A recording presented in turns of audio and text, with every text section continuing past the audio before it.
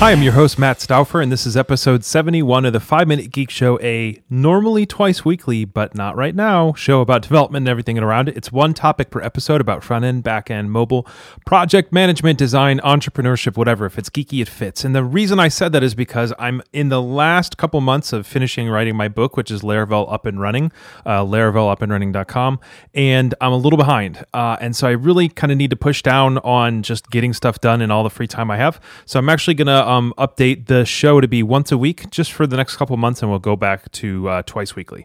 So today we're going to be talking about a requested topic. I had a request from Josh Justice to talk about pull requests and what the workflow is that we use at Tighten for pull requests. So actually, first of all, if you're not familiar with pull requests, the idea is you're working in some kind of concept. In our world, it's going to be Git, and it's going to be hosted by a website called GitHub. And you're working, what they do is they save all your code in something we call version control, which basically means all of your code lives in... If you've ever used Dropbox before, where it has like the history of your files, and you could share some of them with somebody else and you can see all the changes you made to your files. Imagine doing that to code.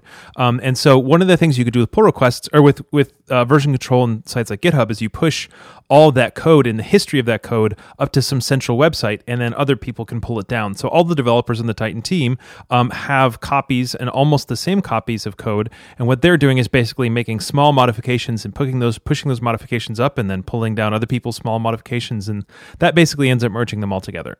So, a pull request is an idea when one person says, I don't want to just automatically push my changes up. I want to push up a suggestion of some changes and then see if everybody else likes those ideas. And it's an opportunity for other people to review your code before it gets merged into the primary code base. And it also is an opportunity for people to give feedback on your progress as you go, or feature requests or whatever else.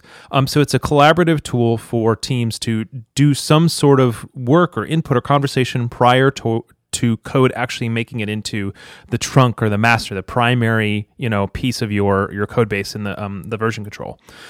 So normally, on the average non-version controlled type code base, someone writes their code, maybe somebody else reviews it, maybe they don't, and then they just merge it in. That's just it. They just pushed it into the master and it's there, and hopefully don't screw up. Code review and pair programming are tools that allow it to ensure that there more than one set of eyes have seen a particular piece of code. And so what we decided to do a couple of years ago at Tighten is I just said, this isn't working where, someone can merge code and nobody else has seen it. And that's just kind of weird.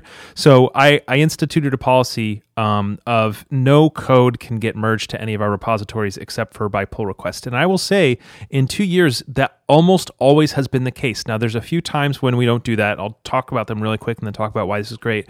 One is because we'll bring in a new contractor and they won't know this rule, and I'll forget to communicate it to them and they'll merge to master. That's fine.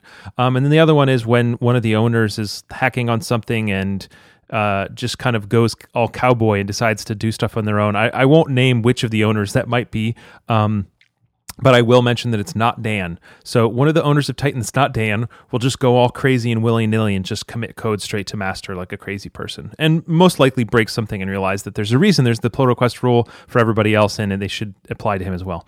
So essentially what happens is every single time you finish a feature, the smaller the better.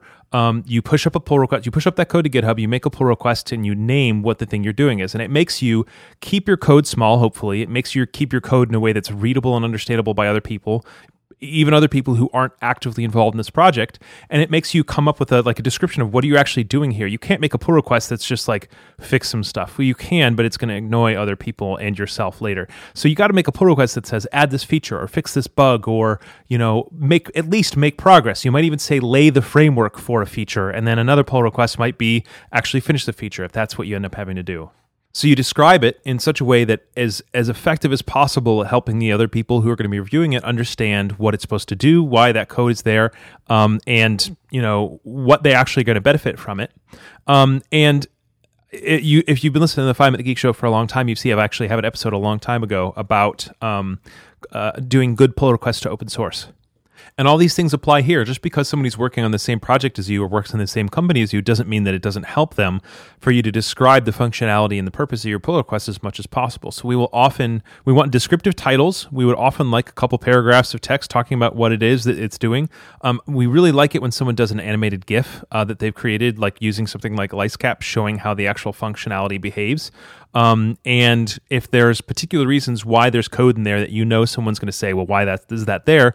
Often someone will make the pull request, and before they even assign it to somebody else, they'll go through and leave some comments saying, oh, well, you might take issue with this. Here's why it's here, or something like that. So basically, it's in your brain. You're focused on this more than anybody else. Do the job of making it as easy as possible for somebody else to review it. And we've heard of other companies that have automated processes or Slack bots or whatever else that do a rolling assignment to figure out who the reviewer is. For us, it tends to be if there's somebody else in the project, they should review it. If there's nobody else in the project, ask somebody to review it, whether it's based on their availability, their seniority, or whatever else, or maybe their knowledge in the particular subject that you're working on.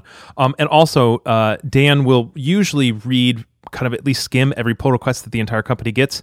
And I will tend to do at least a rudimentary code review on every pull request the company gets. We can't do that all the time, but we're pretty close to that. And we'll pay more attention, or I'll pay more attention when I know it's a single developer on their own, or something new, or somebody who's new to the company or something like that. And I'll pay less attention. I'll skim more when it's, a really established workflow, or somebody has a, really good relationship with the code base, or when somebody pair programmed, or one of the other developers has already merged it.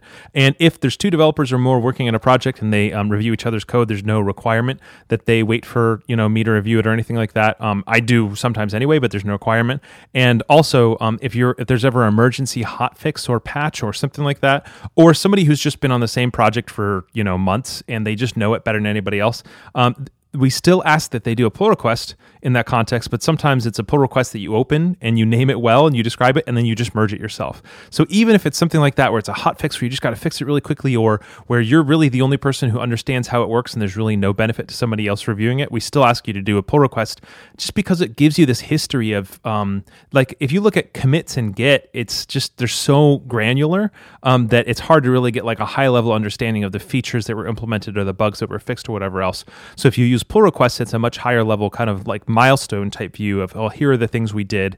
And you can look at how the changes relate to each other. And you can go back 6 months in history or whatever or later and say, oh, there was a pull request on June 2nd, 2015 that did this. And here's the files that changed. So we have a much better understanding and a history of just kind of what's gone on in the project. It has worked really well for us. I don't think there's ever been a time where I've been unhappy that we made this decision. And I'm sure there's other people who've written about this. We just kind of came to it on our own. I was just in a place where I said, you know what, we should be using pull requests for everything. Let's do it.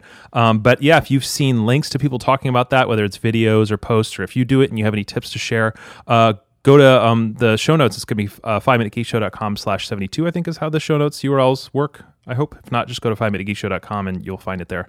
So that's it. Thanks for listening to the 5 Minute Geek Show. We're at 5 Minute Geek Show on Twitter, number 5, 5minutegeekshow.com, FIVE, and you can subscribe to us on iTunes or via RSS. If you like the show, it'd be amazing if you share it with your friends, rate it on iTunes, or make a pull request to your favorite open source repo talking about how great 5 Minute Geek Show is. Maybe that wouldn't go over so well, but it's just kind of fun to think of people doing that.